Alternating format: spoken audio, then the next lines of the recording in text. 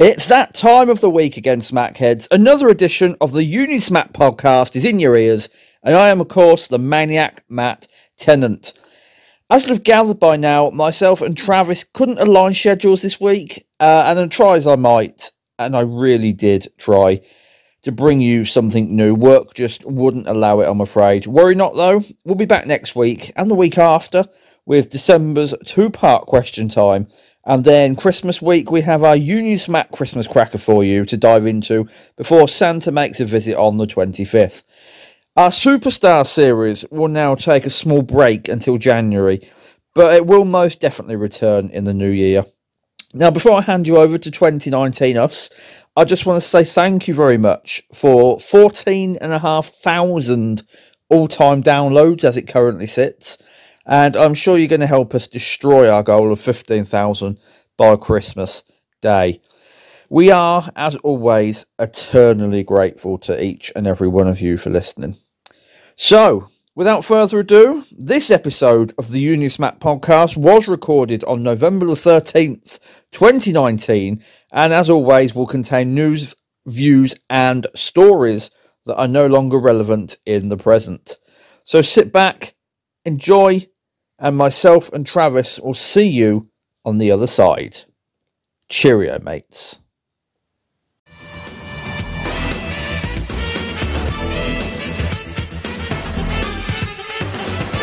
Turning the corner once again, firing on all cylinders. Union Smack is back right here, going retro again. You got both the lads, myself and Matt, are in the house.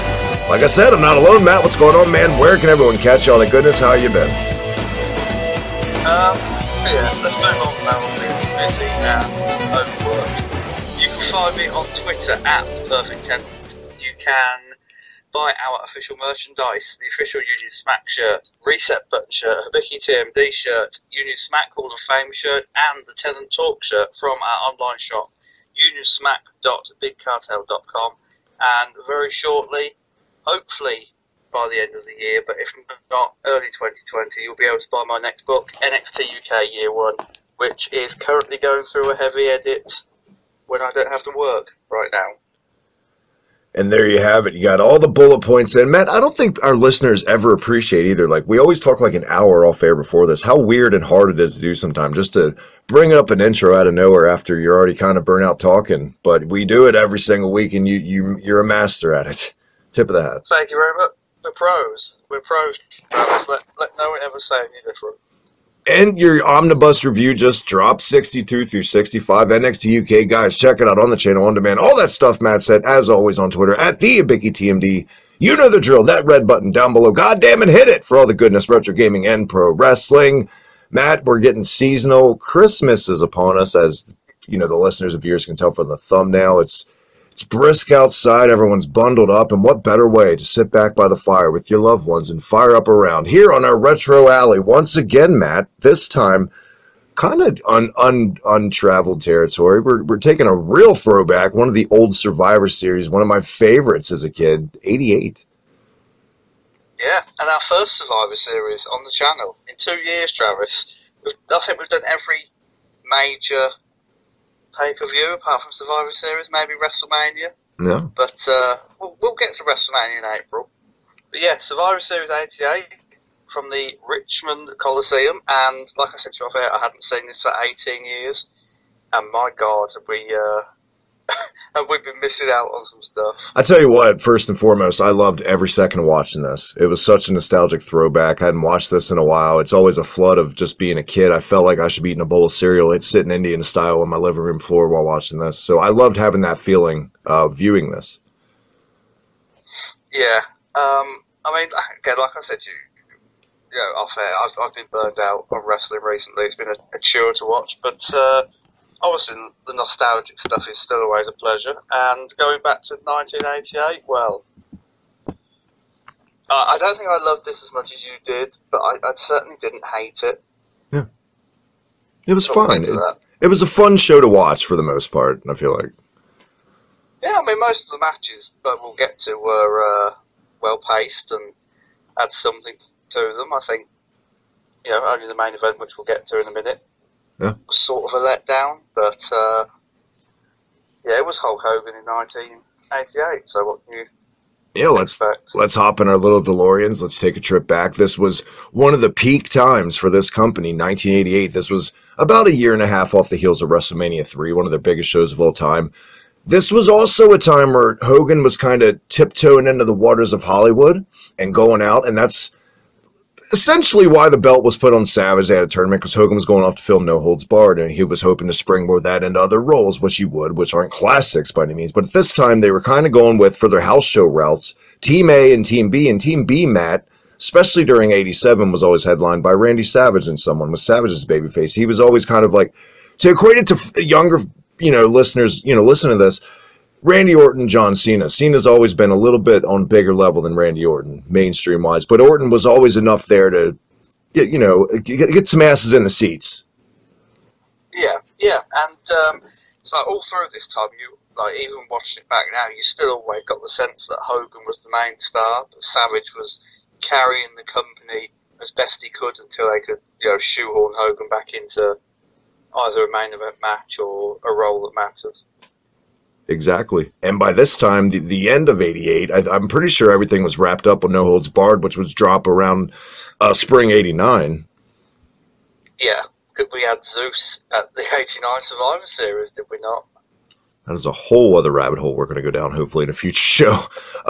But no, this was... The Mega Powers were formed. In SummerSlam 88, it was kind of like the first surge of, okay, Hogan's back, pal. Now they had the Mega Powers explode angle planned out for the entire year. That was the end game. From all the stories I've heard and you've heard, Matt, that was the end game. So this was all mapped out. And that's the difference between this company back then and now. I think, first and foremost, one of the biggest detriments now is they don't plan ahead this much. They hotshot shit too much.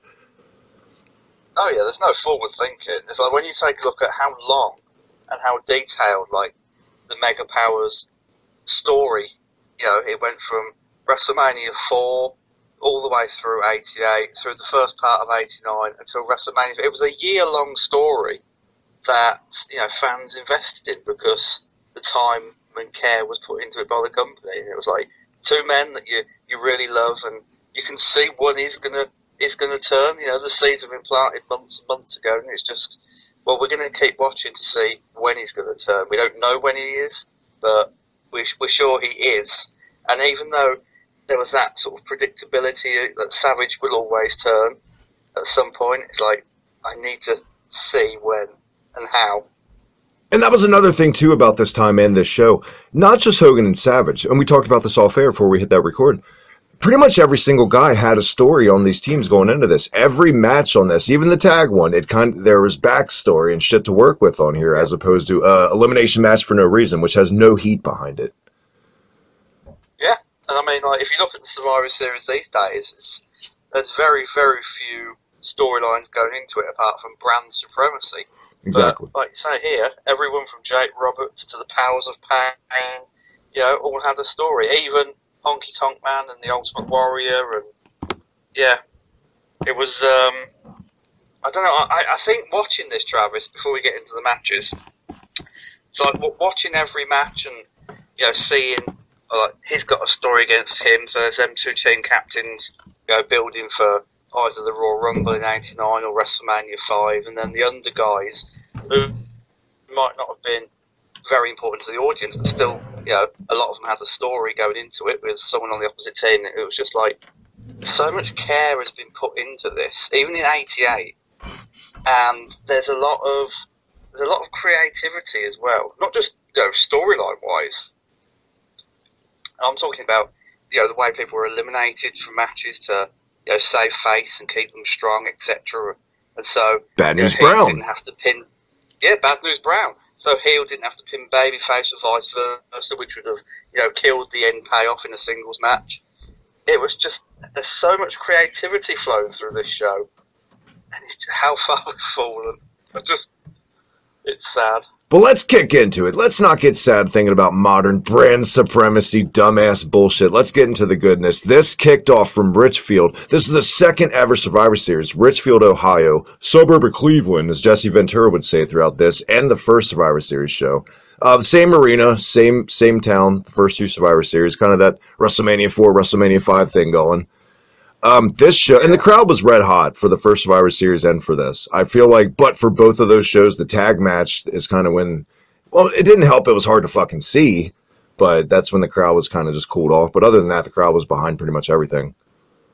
Yeah, it was. And do you know what I missed, Travis? I know this was maybe a year, 2 years before they brought it in, but like Survivor Series team names. Right. Well, this was the only one with co-captains ever, wasn't it? I think it was. Was it 90? I think it might have been 90 where they had the winners or the sole survivors from each match go into... Can I do it? Go on. The grand finale match of Survival! Yeah. There we go. I missed that, too, and I wish that would have been a consistent thing they brought every year. Any excuse to get Tito Santana in the main event is fine by me. But yeah, I mean, team names and a nice little twist like everyone the winners advance into the final team. Also, that made it, and I know we're not reviewing that, but 2 seconds, it's like, that made it unpredictable as well, because as a kid, it was like, you could end up with 10 on 1 here. Mm-hmm. Maybe we'll get to 90 next year. That's one of my favorites, just because of the grand finale match of Survival. Can't stop saying that. You get so hyped saying that sentence. Anyway, this kicked off, and that's, the biggest detriment to these shows, Matt, I feel like for any era, is that so much talent is on these shows. Some of these teams are a little questionable, to say the least. Some of the members on it. It's just, some of them are just thrown together to get people on the show, but... There's a guy we're about to say on this team I didn't know was still even employed. So... Well, this kicked off with the feud, the IC title feud, the new champ from SummerSlam 88, Ultimate Warrior, co-captain Brutus Beefcake with their team. Oh boy, the Blue Blazer, Sam Houston, and Jim Brunzell. And that's the guy I meant. I had no clue Jim Brunzell was even with the company still. Taking on co-captains, Honky Tonk Man. I think Greg Valentine was the other co-captain. Bad News Brown, Danny Davis, and the Outlaw, Ron Bass. My God, the eclectic group just in this match alone, Matt. Take it away. Yeah. I mean, do you know what? I'm going to leave everybody other than Sam Houston to begin with because I don't remember too much about Sam Houston. Whether I've just forgot or I actually never saw a lot of him. Around 87 to 91, was he? 92? Before he left for WCW. But, something. watching him here, I was like, do you know what? If they'd have put the machine behind him, and he'd have had a really good technical heel like Greg Valentine to work with in a long drawn out feud, he could have been a solid, IC babyface. And fun fact, a lot of people don't know he's the younger half brother of Jake the Snake Roberts, as was Rockin' Robin, the sister of Jake Roberts. Sam Houston was kind of nepotism at its finest. He was in Mid-South before this, and a couple interviews I've read. The problem was the Greg Gagne effect with Houston, Vince, and like Bill Watts. Promoters always thought he was kind of too little and scrawny, especially in that cowboy role when you look on the other end of guys like Stan Hansen at the time. But I feel like he was fine. He seemed like a good hand. I feel like had they let him gotten seasoned and matured more, he could have been. My God, Intercontinental title program, he reminded me of a possible Kevin or Kerry Von Erich, maybe, potential. Yes, that's exactly what I was thinking when I was watching this. Like, he's selling. I mean, he didn't get a lot of time, obviously. What did this clock in at? 18 minutes? 17 minutes and 50 seconds is your official time. Well, there you go. So, he didn't get, a great amount of time to shine or anything, but I think had he done, we could have seen the birth of a new babyface here because I backed him from selling alone. And like I said, give him someone like Valentine, let him learn on the road and throughout the years, and you've got yourself a brand new babyface. But that obviously didn't happen. Now, of course, we all know the 10-second match with Honky Tonk Man and the Warrior at Survivor Series, or at SummerSlam, excuse me, when Warrior won the belt, which is why we're here now. They never really progressed their angle. I feel like this killed the angle after this, with the blow off with those two. Yeah. I mean, I felt like after Warrior beat Honky Tonk anyway, that was the end of that. Right. I don't think, even today watching it back, I don't feel like Honky Tonk Man was ever a serious mid-card intercontinental title guy after he lost the belt. Right. No, he wasn't. Maybe it was like time moved on and other people had moved up around him, but it just felt like you'd done Honky Tonk Man. Well, they were starting to get into the era where they had seasoned, Kurt Hennig, Bret Hart into those roles, and he wasn't needed. Yeah, and obviously you had Rick Rude as well there, and it was just like, all these people are so much better than Honky Tonk Man. Yeah. Well, they wasted no time in getting the weakest link out of there. Danny Davis eliminated in like 1:18 by the sleeper. Yeah, that was that done, and then, I enjoyed. You'll never hear me say this ever again, Travis. Oh, God. Lap it up while you can. I enjoyed Brutus Beefcake in this match. You know what? I've always defended Beefcake because I feel like he was always over. Always over. And people, Brutus, the fucking Barber, Conrad Thompson, all those guys, it's become like this Ed Leslie just cult joke thing. No, he wasn't dog shit in the ring. He knew enough to put on something sustainable, and with the right guy sometimes, he had some good matches. Call me crazy. I mean, I'm not going to go that far and say he had like good matches. I can't remember, and I'm thinking back and back, but I can't remember a Brutus Beefcake match I've ever sat down and watched and thought, do you know what, that was a really good match. It took 3 other guys, but his best match was WrestleMania 2 with him and him and Valentine versus the Bulldogs. That's his best match. Because he had the Bulldogs and Valentine to help cover. Exactly. But here I thought, obviously he wasn't the focus of the match. He could tag in, he could tag out. There were other storylines to play out here. His little tete-a-tete with Greg Valentine, that could be, and I'm going to go out on a limb and say it could be the most capable I've ever seen him in a ring. It's like it was short, it was snappy, it was well put together, it was technically very good. He didn't look like he was looking for what came next, and I wish I'd have seen more of this Brutus Beefcake during my childhood, because I might have been a bigger fan of him then. We'll get to Beefcake down the line. We got to talk about stripeless Jim Brunzell real quick, who was eliminated next by Bad News Brown in 5 minutes. Yeah. For no reason, let's say this was just a body to fill in the role. You would think, though, for the IC title program Survivor's Tag match, they would have taken someone from one of the Jake teams. Maybe, they were trying like hell to build Scott Casey, I guess, to swap those two out, maybe. God. We'll get there. Yeah, we'll get to Scott Casey in a minute. Not that I'm a big fan, but... Tito Santana! Swap him out with Tito Santana.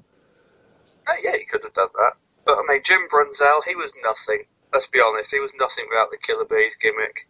No. He was never going to make it. At least for me. You might, and the listeners might disagree, but he was never going to make it as a single star ever in WWF. And Matt, was it just me, or during the ring introductions after they all run down with the Warrior, it looked like Jim Brunzell would rather be anywhere else than in Richfield, Ohio. And you know what? I had honestly seen this for 18 years. I had to look up on Wikipedia who he actually, not who he was, but who the other member of this team was, and it turned out to be Jim Brunzell. So I couldn't hear Howard Finkel during the introduction. And I'm looking at the screen, and obviously, I don't know about your network, but on my telly, it sort of cut it off down the sides to make it a bit, more HD. Yeah. But I'm looking, I'm thinking, that can't be one of the Killer Bees, surely. And so on Wikipedia, looking it up, it fucking was as well. In his all-American, for no reason, tie-dye undies. I guess he just drug him out of his closet from the 70s and threw him on for this. We talked about Bad News Brown. He did this in 89, too, the exact same way. He had the lone wolf gimmick. At this time, he was being pushed pretty strong, like in a feud with Randy Savage. They were thinking, but they never really pulled the trigger on, because he won the Battle Royal at Mania 4, and, they were, I don't know why either, because he was a terrible wrestler. Yeah,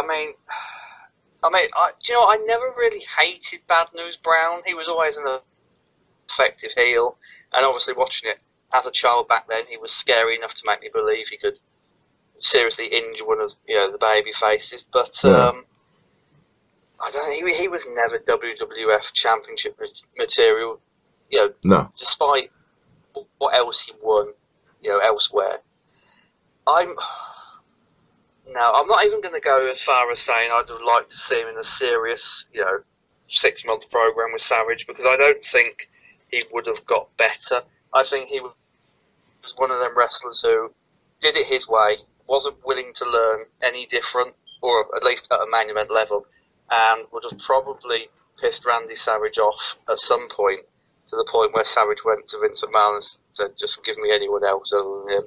I'm surprised because I don't think they ever had a match either. See, what I would have done, they could have just booked a solid house show route, just headlining him and Hogan. Like, Bad News Brown, I feel like that could have been, like, the top of the ceiling, the highest he ever could have gotten. Just that role that Earthquake had at, like, SummerSlam 90, right? It wasn't for a belt, but the storyline was strong enough where I was like, damn, I feel like he was a better Hogan heel than a Savage heel for sure. Because DiBiase, when I think of a Savage heel to work at the time, it's a worker, Yeah.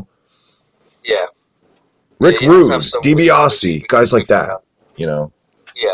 I mean, you had to have someone who could go with Savage, because Savage was a very physical worker, very technical, and I think someone like Bad News Brown would have hindered Randy Savage.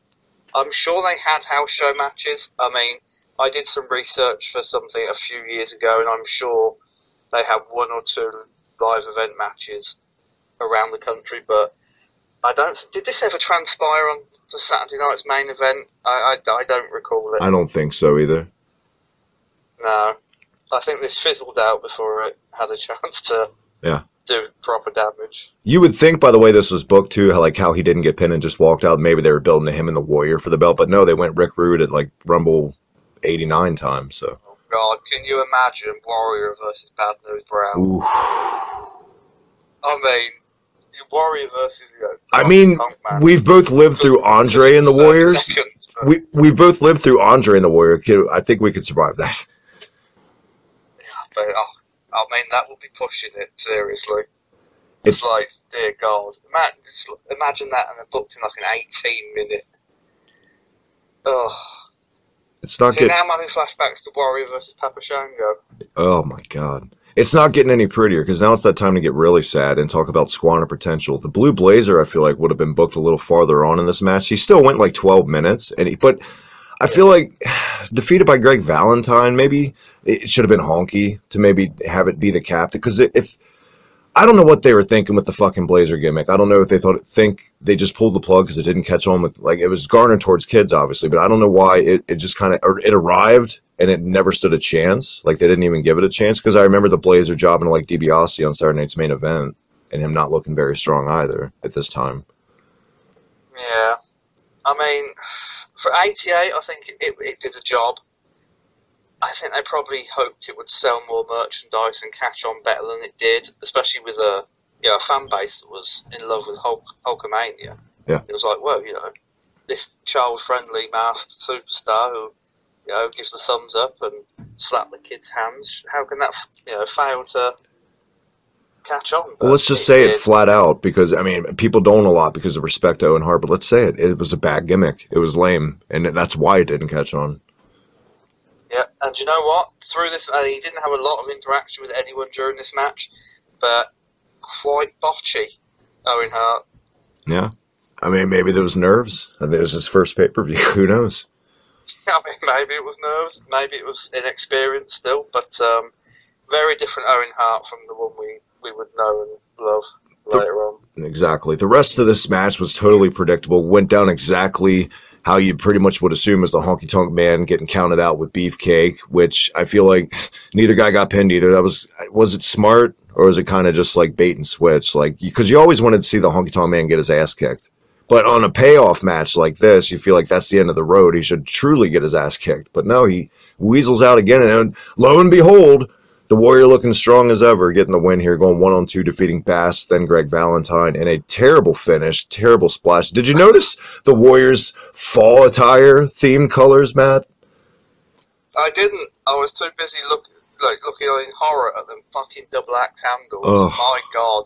Did he even hit Ron Bass, or did he just go a mile over his head? Because that minute and a half from Beefcake going to the Warrior winning, that had to be the worst part of this match. It's like everything he did looked absolutely horrendous. Yeah.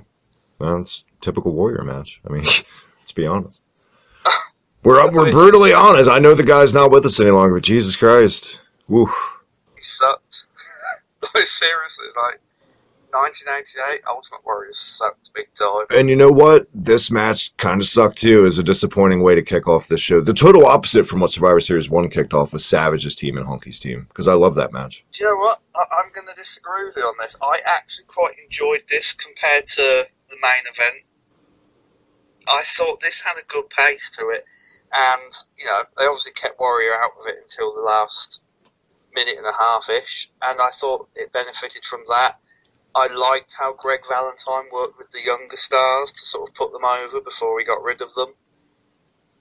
I don't know whether it's me just like, do you know what, fuck it. But I actually did enjoy this match. I think for me, if the finish wasn't what it was, I would have liked it a lot more. If that's fair. I probably liked it a lot more. I didn't have Warrior in it, but, you know. Well, I mean, that's any match again. We're on a roll this week of burying the Warrior who's already buried. The next match, I feel like it's fair to say that this is a case of a match can be the best match on the show, but at the same time still be going way too long as far as time. Yeah, I mean, yeah, in case anyone doesn't, this is the 10 team, so, no. 10 man. 10 teams, holy shit. Can you imagine? Do you know what? It fucking felt like it. Yeah, I was going to say it felt like it was 10. No, it was 5-on-5 again. This time, 5 tag teams. The only 2 Survivor Series they did until like 2010 or 11. They brought it back like 1 year. I think they did this crap. You ready? I got to take a deep breath. Can I do it, Matt? Whew. You can do it. The Powers of Pain, the Barbarian, the Warlord, the Rockers, Marty Jannetty, Shawn Michaels, British Bulldogs, Davey Boy Smith, Dynamite Kid, the Hart Foundation, Bret Hart, Jim the Able 9 Hart, and the Young Stallions, Jim Powers and Paul Roma. Fuck, I forgot who the captains and co-captains are. Doesn't matter. Took on Demolition Axe and Smash, the Brainbusters, Tully and Arn, the Bolsheviks, Boris and Nikolai, the Fabulous Rougeau brothers, Jacques and Raymond, the Conquistadors, don't know their names, and a bunch of managers. Was it Dawson and Dawson, whatever the fuck it is in Spanish? Is that them or the Dark Order? Do you know what? I haven't seen AEW since it began, and I still hate the Dark Order. This match was given 42 minutes and 12 seconds. Got to get that 12 in. And do you know what? It felt every fucking bit of it. Oh, at first I was getting into it, man, because you had all the teams out there. You had, my God, look at this just Hall of Fame lineup. Some of these teams. On the other end, you got some other questionable talent again, filling up spots. But still, you had the Brainbusters, the Bulldogs, all this shit. And by the way, it was No Shave November, the originator of No Shave November, Dynamite Kid, being just depressing to watch in this match. It was obviously the Bulldogs one-off again, their last match in the company, but at this time he was totally, his body he was not the Dynamite Kid anymore. And little fun facts galore in this tag. There's all kinds of drama and bullshit to get into. Okay, this is a year after the Rockers were first hired in '87. Matt then fired for a backstage altercation with Jimmy Jack Funk or something and tore up a bar. Also, the legendary, one of my favorite wrestling stories, the backstage fight, Jacques Rougeau, Dynamite Kid. This was after that. Okay, and those two guys worked each other in this match, and man, was that tense as fuck to watch, Matt. Ooh, I'm out of breath. You take a breath, I'll carry on. I was surprised, and I wrote down on my notes, shocked that Vince McMahon greenlit Dynamite Kid to work with both Jacques and Raymond Rougeau after, their dealings backstage and all the stories we've heard, and it was just wow. But you're right. Dynamite was so depressing to watch. It was like watching your granddad, and obviously he didn't look like your granddad, but with that moustache, he did look a lot older than he should have done. It was like watching your granddad, who had been a former, football player in his youth, and he decided to give it one last try before he retired for good, but now only he's 50-odd years old, and he doesn't really have it anymore, and it's just like, ooh, is he going to break something? Yeah. Yeah. It was like watching your granddad, who was like an ex-Marine and just a badass, and then flash forward trying to watch him carry groceries up the steps, and you're like, my God. You just can't do it. I couldn't have summed it up any better. He looks like Joey Ryan with a mullet in a way, too. This match has so much going on in it. There is no way. I plan on reviewing every elimination, every ins and outs of this match. I will say, like I said, it was given way too much time. I don't feel like either. Two things. Of course, the big double switch, the one that nobody talks about. Everybody talks about Brett and Austin. No, I feel like this was the first one, right? With Demolition and the Powers of Pain. They did the double turn. Yeah. That and just the heat was put on the wrong teams, especially teams that went the stretch. Final two teams, the Conquistadors, and you got just, you just signed the fucking Horsemen. I mean, fuck them. It just blows my mind, some of the thinking back then, because Vince was so petty and spiteful, and especially signing guys that come from the competition and tried to kill his promotion for years. It was a weird time sometimes back then. But I will say a big standout, probably the best part about this match, you can seriously, just watching this, see Bret Hart coming out story in this match. You can see where the wheels were moving. He stood out beyond anyone in this match every time he was in the ring. He stole the show. Yeah, agreed. And do you know what? The Hart Foundation didn't get a great showing as a team. No. Even though they were kept in there longer than, like, the Rougeos, etc. But I defy anyone to watch Bret Hart versus Tully Blanchard during this and not see future WWF champion. And just the way he was eliminated, too, was kind of asinine. It made Bret look like an idiot. Yeah, agreed. But then, like, I mean, a lot of these eliminations were just crap. Yeah. They were just really, really bad, and a lot of teams got shafted. I feel like they did the Brainbusters dirty here. These were your prototypical, some of these 1980 style professional wrestling eliminations where an elbow, just a guy laying on the ground, you drop an elbow on him would eliminate a guy, or a suplex would eliminate a guy, because there were so many fucking guys and so much going on. One thing they had going for these tag Survivor matches, when one guy was eliminated, which we felt to brought up, both guys were eliminated. Thank fucking God, or this would have been the whole pay-per-view probably. Yeah, agreed. And do you know what? This was built towards Demolition versus Powers of Pain. And obviously their ongoing storyline for WrestleMania 5. Mm-hmm. But, I mean, how bad did the Warlord look in this? The Barbarian didn't cover himself in glory, but dear God, did the Warlord look fucking terrible. How bad did the Bolsheviks look in this? How bad did the Conquistadors? Well, the Conquistadors, give them credit. They hung in there. I mean, would you, honestly, if you'd have had the book, right, would you have booked the Conquistadors? I can't even say the fucking name. Would you have booked them two guys in shiny suits to go to the end? Or would you, in fact, have had Fuji cost Demolition the match and have the Powers of Pain pin them in a non-title situation to build them as serious heels for WrestleMania 5? Well, Matt, the first thing you need to understand is if I had my own promotion and I had the book, the Conquistadors gimmick wouldn't exist anywhere on my card. That's first and foremost. So we wouldn't have to worry about that. Yeah. Jesus Christ. I know Vince smoked pot. There's no way Vince never smoked pot in his life to come up with gimmicks like that, Yeah.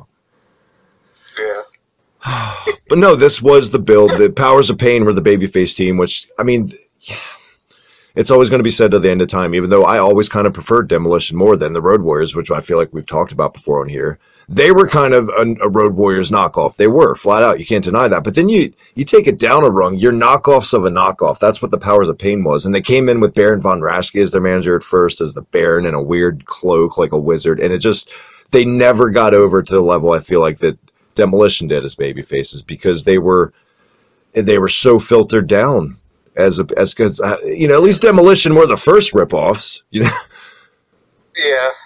I mean, what else can you say about this match and Demolition and Powers of Pain? It was, I think, looking back on it now, I'm sure I loved this as a kid. I don't remember having any feelings or anything towards this feud, but looking back on it, it's like, what were they thinking? Putting the Powers of Pain in this position, even if it was meant to be like two Road Warrior clones or / rip-offs going against each other, it was still like, surely you can see the limitations of both teams. I mean, Demolition, don't get me wrong, one of the greatest tag teams ever, but they weren't the greatest in the ring ever. No, not even close.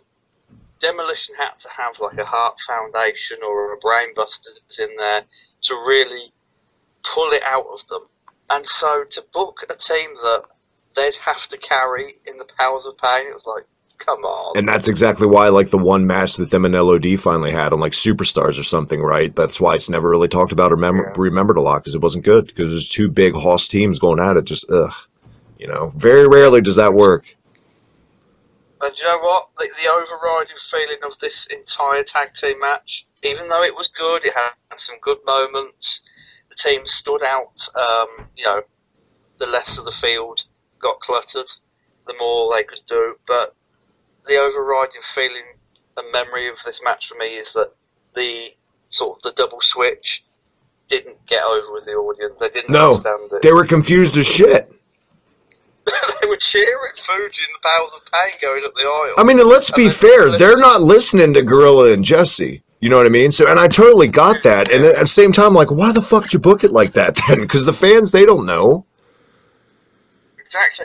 Anyway, I don't know, Fuji doing what he did, and for those listening, he pulled the rope down, Smash went through, even though he was meant to be managing Demolition, and Demolition got counted out. I feel like the fans looked at that more as that's a mistake rather than heel turn. Right. This poor old man, you dicks. You're going to beat him up. And you're going to come back down after the match because you're sore losers on top of it, which is how they booked to look like also sore losers, and beat him up again. Exactly. And then they did the babyface celebration at the end, right? And there was just silence. Nobody knew what to do. That's it. Nobody knew. Well, do we cheer them? Are they faces now? It's like, it would have been so much clearer had it come down to Demolition versus the Powers of Pain. And I rarely advocate, champions losing on television or pay-per-view for no reason, especially if the title was not on the line. But if it had come down to them two teams and then Fuji had have actively got in the ring and attacked them with his fucking stick and cost them the match, I feel like that would have come over to the audience in attendance better, that this was an actual heel turn and this is who you should be cheering now, and these are the cunts you should be fucking, trying to get out after the show. And it goes back to the very first podcast I've ever done on this channel, the first podcast I've done with you. I say to the end of time, the last thing you want to do is confuse your audience. Because the worst thing you can get is dead fucking air. And this was 4 minutes of dead air, this whole ending segment, and it was a wet fart, and it just didn't get over at all.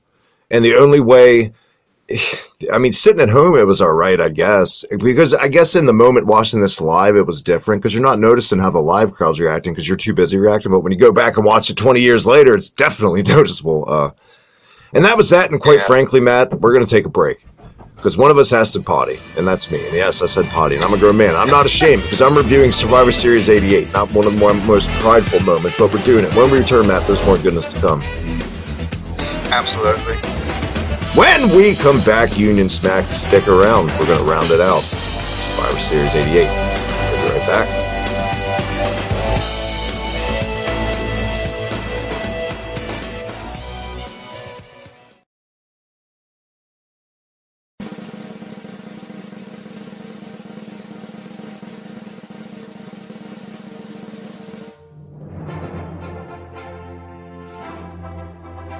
It is with tremendous honor that we here from Union Smack induct our picks as the greatest legends in the history of British and European wrestling, right here on the Union Smack Hall of Fame, put together by my co-host, the Maniac, Matt Tennant. Stay tuned in the coming weeks for the first batch of inductees right here on the Union Smack podcast.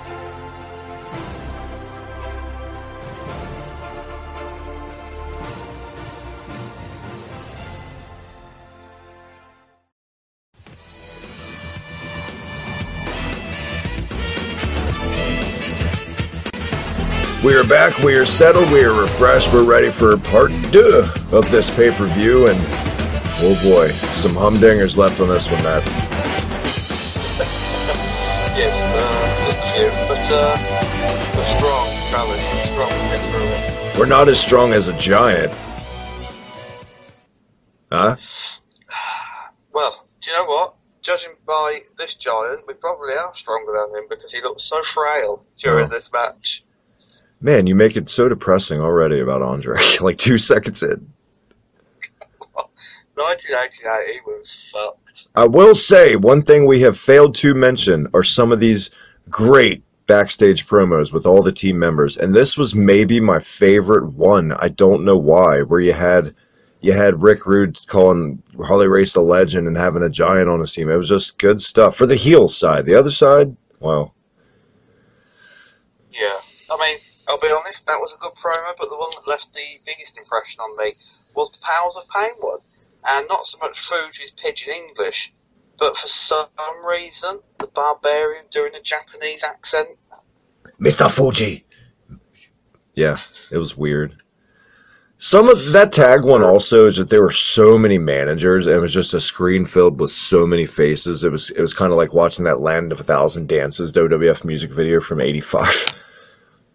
Yeah. Your team's... Go ahead, man. I was just going to say, then again, there was so many managers littered all throughout this pay-per-view. Like, 3 in the main event, was there? Mm-hmm. Slick and Heenan and Elizabeth and Frenchie Martin in this one coming up. So boy. Hold on to your butts. This was a time where every single heel match in this era and on the show had a heel manager. Every match had them on this. Yeah. I think every single match did have them.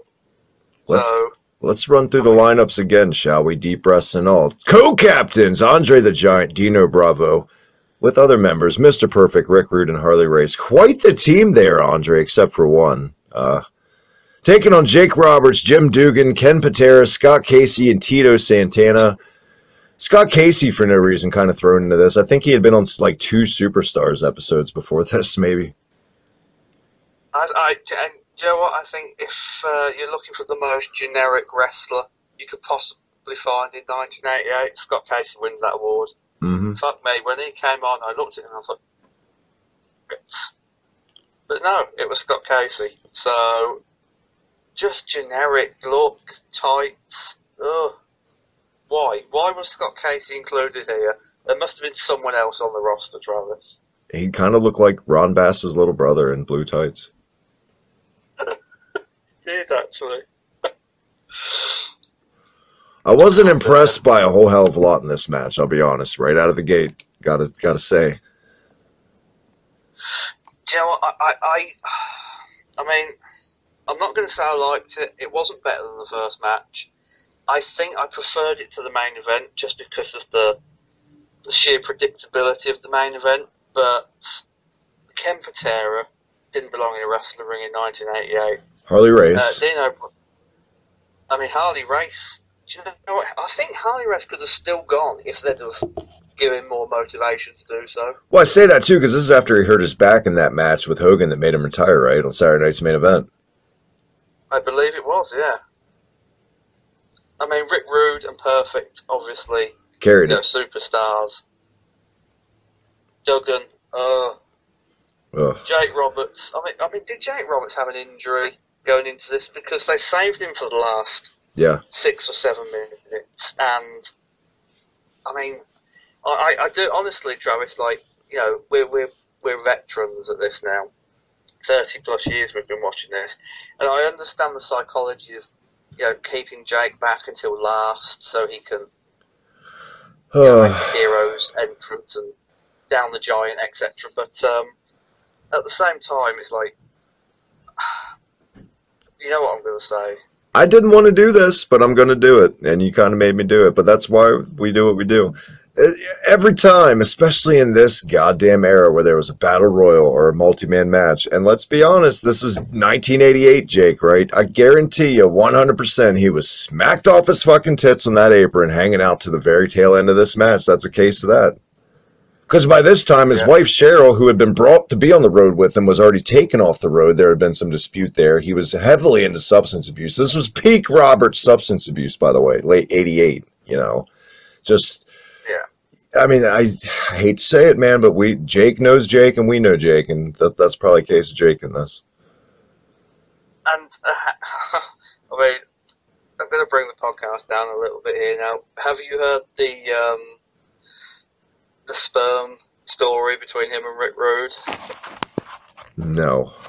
And I don't know if I want to. I mean, you probably don't, I'll be perfectly honest, but I feel like... The listeners, now, either way, if you don't say it, they're going to be pissed. So now you got to say it, whether I want to or not. Okay, so the story goes, and this is from several sources, not just one. When I was working for Wrestle Talk, we were going to write a book about backstage heat, etc. And yeah, there was so many subjects to cover, and I did some research into the one between Jake and Rick Rude, and it turns out, and as far as I know, this is 100% true because this has come from Pritchard's podcast. This has come from Armpit. Let's not get carried away with ourselves, Matt. Pritchard. Not just Pritchard, but if you ever visited, I think it's armpitwrestling.com. Like, they have so much on backstage brawls, etc. and story. Well, thank God Pritchard's not your only source. So, the story goes that one night at the I think it was the end of '87, beginning of '98, Jake Roberts and obviously Rick Rude, when they were in that feud over Cheryl, etc. I can't believe I was going to say this, but Jake Roberts got blown in the front of a rental car, and the woman was going to be one of the people that Rick Rude picked out of the audience because the production staff would pre-pick them for him and tell him who to, go for. And Jake Roberts told her to not get rid of the sperm. Oh God, I know. And when Rick Rude kissed her, and everybody can guess from there. Jesus goddamn Christ, Matt. Can you imagine being Rick Rude and just like, dear God. Rick Rude, I'm surprised you didn't kill him, because Rick Rude, all the stories, he's one of the toughest guys you didn't want to mess with backstage. If he even knew. How can you not know? Maybe she just had a lot of saliva built up. Should we move on? Yes, let's please move on. Ken Patera was eliminated by Rick Rude. And for 8 minutes into this match, your first elimination. What? Ken Patera, talk about how the mighty have fallen. A year ago, he had that, I don't want to say red hot, but that nice little program where he is fresh out of jail and he's seeking redemption on Bobby Heenan. To this, he was just, hey, I'm Ken Patera. Yeah. Just another body to fill time. That was what Ken Patera was. And the hair. And again, if anyone looked like a granddad trying to recapture his glory years, it was Ken Patera. Yep. He had the good body, but from neck upwards, it was granddad territory again. This match bored the shit out of me. I'm not going to lie. This was zone out to maybe look at my phone a time or two. This was just a lot of punch, kick, rest, hold bullshit. Aside from a little bit of Tito and Harley, I feel like tried, even though it was sad to watch. The psychology with Jake and Andre, which is great on Saturday Night's Main Event, they did prior to this to build up, was nowhere to be found because, like we said, Jake was nowhere to be found mentally in this match. You could tell he was just off, and Jake wasn't really showcased anything. He was eliminated by Rick Rude here. He ate a fucking pin. I mean, that's one of the hottest guys in the company. Now, we don't want to kill off the steam of Bad News Brown, but Jake can eat a pin. Maybe Vince knew he was under the influence, and that was his punishment for showing up to work like this. Who knows? Only they know. Yeah, it could have been, but I think Vince hoped keeping Roberts back would spark the crowd at the end, but the beating he took went on for so long, Travis. Yeah. Unnecessarily so. And this was a running theme throughout the night. It happened in the 10-man tag. It happened, I think, in the main event, where wrestlers would take such a beating. Savage. And you could have finished them off 2 or 3 times, but it just went on needlessly, or for the sake of it. Do you know what my least favorite spot is in the history of wrestling? And I feel like we've seen it twice on the show, is when the heel's got it in the bag, right? But at the 2 count, he lets him up because he wants to punish him some more. That is the stupidest fucking spot, and I hate it. And it makes anyone that does it look like a Neanderthal heel, not like a cunning, slick heel. You know what I mean? And not one of Slick's guys. That's not what I meant. I meant a slick, cutting, fucking devious heel as opposed to just pick him up like an idiot. I hate that spot, and I hate that spot more than any other wrestler. It was so illogical because Root had him, and would it have taken like a genius to tag in Andre and just let him lay on top of him for the pin? Yeah, exactly. You know? It's just like, exactly. what I will say here is like the match wasn't great, but Andre looked fantastic in his last few seconds. So like, he was frail throughout the whole thing, and he was having trouble walking. You could tell his knees were buckling.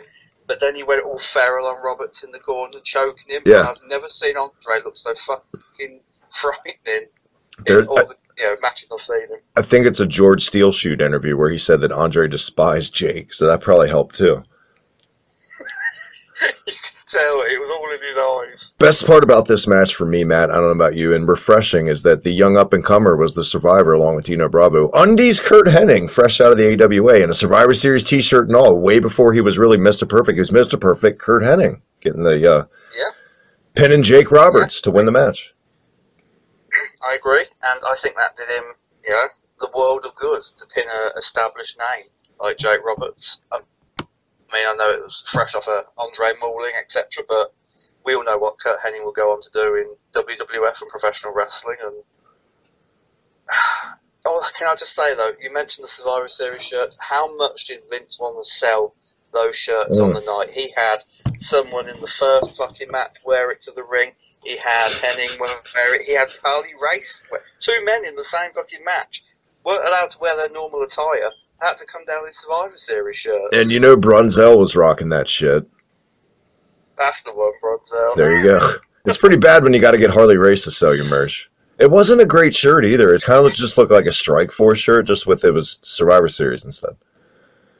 Yeah. Even though I kind of love the Strike Force shirt. So maybe it is an awesome shirt. Maybe I need it now. If you can ever find it. I'll just say also on this match, like Dino Bravo was one of the sole survivors, but for the beating Jake took, I think he probably should have eliminated everyone other than Kurt Hennig. It made no sense for Dino to still be there because he was Dino Bravo. You know, it's not like, I don't know. It's not like it was the other co-captain. One of the co-captains, at least. None of the co-captains survived, so. Yeah. Let's get down to main event time here, Matt. Before we do this promo with Hogan's team, simply talk a little bit off air, and we'll do it now for the listeners and the goodness. We got an aerial assault, man. We got a mountain man, Jack. We got the strongest man in the world, dude. And we got the mega powers. One of my favorite Hogan promos because he, say what it is, Hogan's team is so weak and it sucks and it's a bunch of job guys, flat out, okay? But he goes out of his way to get every member of his team over in that promo, and I feel like that's why I appreciate it. And because I feel like he did. Because after listening to this, you really think that, man, that Coco wears the shit. Like, yeah, the shit. And then the match starts, and you take the off the beginning. You make it a plural. And you realise he's just shit. The shits. Yeah. He wasn't the shits. I feel like he was never going to be a top guy. Like, he could go. He was Coco. He was a high flyer. Yeah. I mean, he was Coco everywhere. What else can you say? He was decent lower card guy, maybe, in his heyday. In WWF, he was just a cartoon character with a bird. That was it. This was the start of the angle that eventually made the Mega Power split up. This was co-captains Akeem the Big Boss Man, along with Haku the Red Rooster, and Ted DiBiase. Now, a lot of people may be confused, the Red Rooster. I thought he was a cartoon the kid gimmick. No. If you go back to the origins of Terry Taylor in the WWF, Matt, it all started a little bit different. Yes. Yeah, it did. Were you a fan of the Red Rooster, by the way? I was going to say, I feel like I'm way more excited to talk about the history of the Rooster than you are right now. I mean, Terry Taylor was... I feel like Terry Taylor was a decent wrestler, when he had the reigns with... I forgot his name. I've gone blank in the middle of the podcast. Mid-South? Yeah. Carry on talking, and I'll think of the fucking... Well, really, it started in as just Bobby Heenan, his protege, to bring in. And the thing is, the joke was Terry Taylor kept losing, or he had trouble beating job guys on superstars, and there would always be Bobby Heenan critique him on the outside. And finally, this all paid off on an episode of Primetime Wrestling where Bobby Heenan's real guy, the Brooklyn fucking Brawler, came out and beat up the Rooster, turning them babyface. This was like maybe 2 weeks before that happened. This match right here. This was still full force heel. God, it's so hard to say this without laughing. Full force heel Red Rooster right here with Bobby Heenan, Matt. Taking on the Mega Powers. My God, does it get any hotter at the time? Randy Savage, Hulk Hogan, along with Coco Beware, Hillbilly Jim, Hercules. Yep. You sounded so depressed to say that. I mean, Jesus Christ, you couldn't shuffle the deck a little bit here on this show. I mean, God, did it have to be so obvious that it was just going to be the Mega Powers surviving in this match? Well, that's what I meant earlier by predictability. It's like, you knew they were going to win. Like, Hogan was never going to be pinned by anyone. You know, it was very doubtful they were going to pin Savage. So if there was going to be a surprise here, then they'd both either get counted out or disqualified or some fucking ridiculousness. But can I just stop you there, Travis? Chris Adams is the name I thought. Oh, there you go. Because you did your little homework for the Hall of Fame. Me too. Yes, I did. And you know what? I knew we'd done it for the Hall of Fame, and we've only done 3 so far, and I thought it definitely wasn't the Bulldog. So it was either Chris Adams or Adrian Adonis. I didn't like Adonis, Adrian Street. There you go. Sorry. I'm like you. I didn't like this match either. I thought this was very showmanship style. Obviously, it was Hogan in the 80s, but this was just a bunch of gaga. We know what's going to happen, which made it fucking predictable and boring for me. No real standouts, and it's weird, especially in 1988, that Teddy DiBiase was on the team and he wasn't a captain, even at a time where they had co-captains. Just wasn't a captain. He was just there. Nope. And you know what? This was blasé, but it had 3 stories running through it. You know, that we were talking off air. It had DiBiase and Hercules. This had the Twin Towers versus the Mega Powers, and obviously the continuation of Savage slowly beginning to turn on Hogan with all the jealousy, etc. You could probably add to that 4th with the beginning of the Red Rooster, leaving the Heenan family. Right. Yeah, this was the seeds planted for Terry Taylor's babyface run that went down in history. No. And I think the best part of this match is what happened after. If you pay attention close enough, you get some really good psychology from Randy Savage. You can seriously see this angle starting where he sees like Hogan hug Elizabeth, right? And just that look. There's so much said in just a look with Randy Savage there. Masterful. And even when she's raising her hand, it's like he doesn't take his eyes off Hogan hardly ever, and it's just like, what the fuck is going on and here? Even as a child, Matt, watching that, I feel like that's credit to how good he did that. Even as a kid, way before the internet, kayfabe, any of that shit I knew about, I knew that it was coming. You knew. Yeah. And this is so well done. Like we said earlier, it's like very slowly drawn out over a year, and it wasn't rushed. It was perfectly timed as well, and they took a real chance with it. Like when Savage, did he hold Elizabeth across the room in a way? Did he not? Yeah. And it was just like, holy fuck! I knew it was coming, but I didn't expect it to be this good. It's one of those times again where we talk about predictability can be a good thing in wrestling sometimes, and that payoff and just that build to that angle, we knew it was coming, but it was great, and that slow burn made it every that much bit better when it finally happened. And it's probably to this day my top 3 angles in the history of that company. That one's fueled on nostalgia more than probably my other 2 candidates, but still, it deserves to be in there for me for what it did for me as a wrestling fan at such a young age, flat out. Yeah, I agree. For what this show did for me, I don't know about you, but it's time. Let's get our little books out, get our chalk, get up to the chalkboard, get our little Dean hats on like Shane Douglas. What do you grade Survivor Series 88, Matt? I'm going to give it a strong B. Simply because there was something in every match, like either a story or, showcasing an up-and-comer like Kurt Hennig. And I feel like that the tag team match went on forever. Like I grew another fucking beard during it. Yeah. But it was still the best match on the card. So yeah, I'm going to give it a strong B. Obviously the Mega Powers thing helped, but I thoroughly recommend it. Do watch it if you haven't. It's Survivor Series season, and you could do worse. Get nostalgic. Yeah. And sorry to our listeners. I know it's taken literally 3.5 years for this episode to come out, but that's how long it took for us to watch that tag match to review it. 3 years later, we're back. Surprise. We both have bigger fam. Matt has a smorgasbord of just side businesses going on, and he's an entrepreneur, and so much has happened in 3 years. That's it. You know what? Maybe you can disagree with me. I'm gonna give it a C+. I feel like a lot of it was set up. It could have been good, but 3/4 of the show is a disappointment for me, and I feel like the second half of the show just shit the bed flat out for me personally. Just watching it, going back, I don't know. It squandered potential. What could have been with this roster? It needed the deck shuffled again. I hate to be a broken record and say that, but that's just poorly put together teams here, and I appreciate it more, like you said at the top of the show, where I love it. I think they started the next year at 89 where they started name like the Visionaries versus the Vipers. I love that shit. So it was lacking that. Roddy's Rowdies. Roddy's goddamn fucking Rowdies. Yeah, all of it.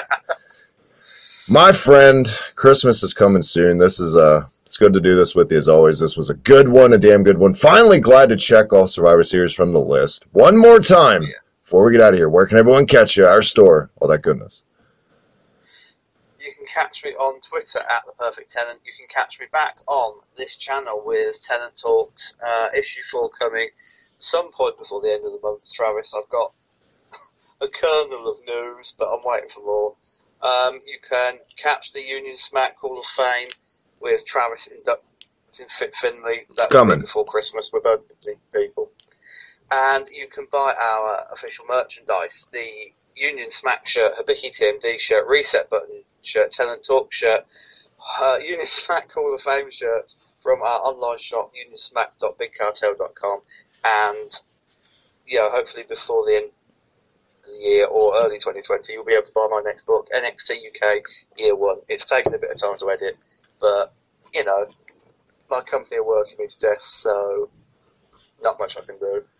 Amen. And you know what? It said there's actually relevancy in buying a Reset Button shirt again, because if you've been paying attention, we're back. It's good to be back with Tan, and glad to have that going again. Like Matt said, check us out over there at the merch store. Get all the goodness. Winter's coming. Hopefully some new winter apparel. Maybe some brand new show t-shirts. Hint, hint, wink, wink. From some alternative programming. Who knows? Until then, on Twitter at the Hibiki TMD. It's Survivor Series season. Get in the mood. Settle down. Round up the troops. We did it right here. Union Smack. Until then, cheerio.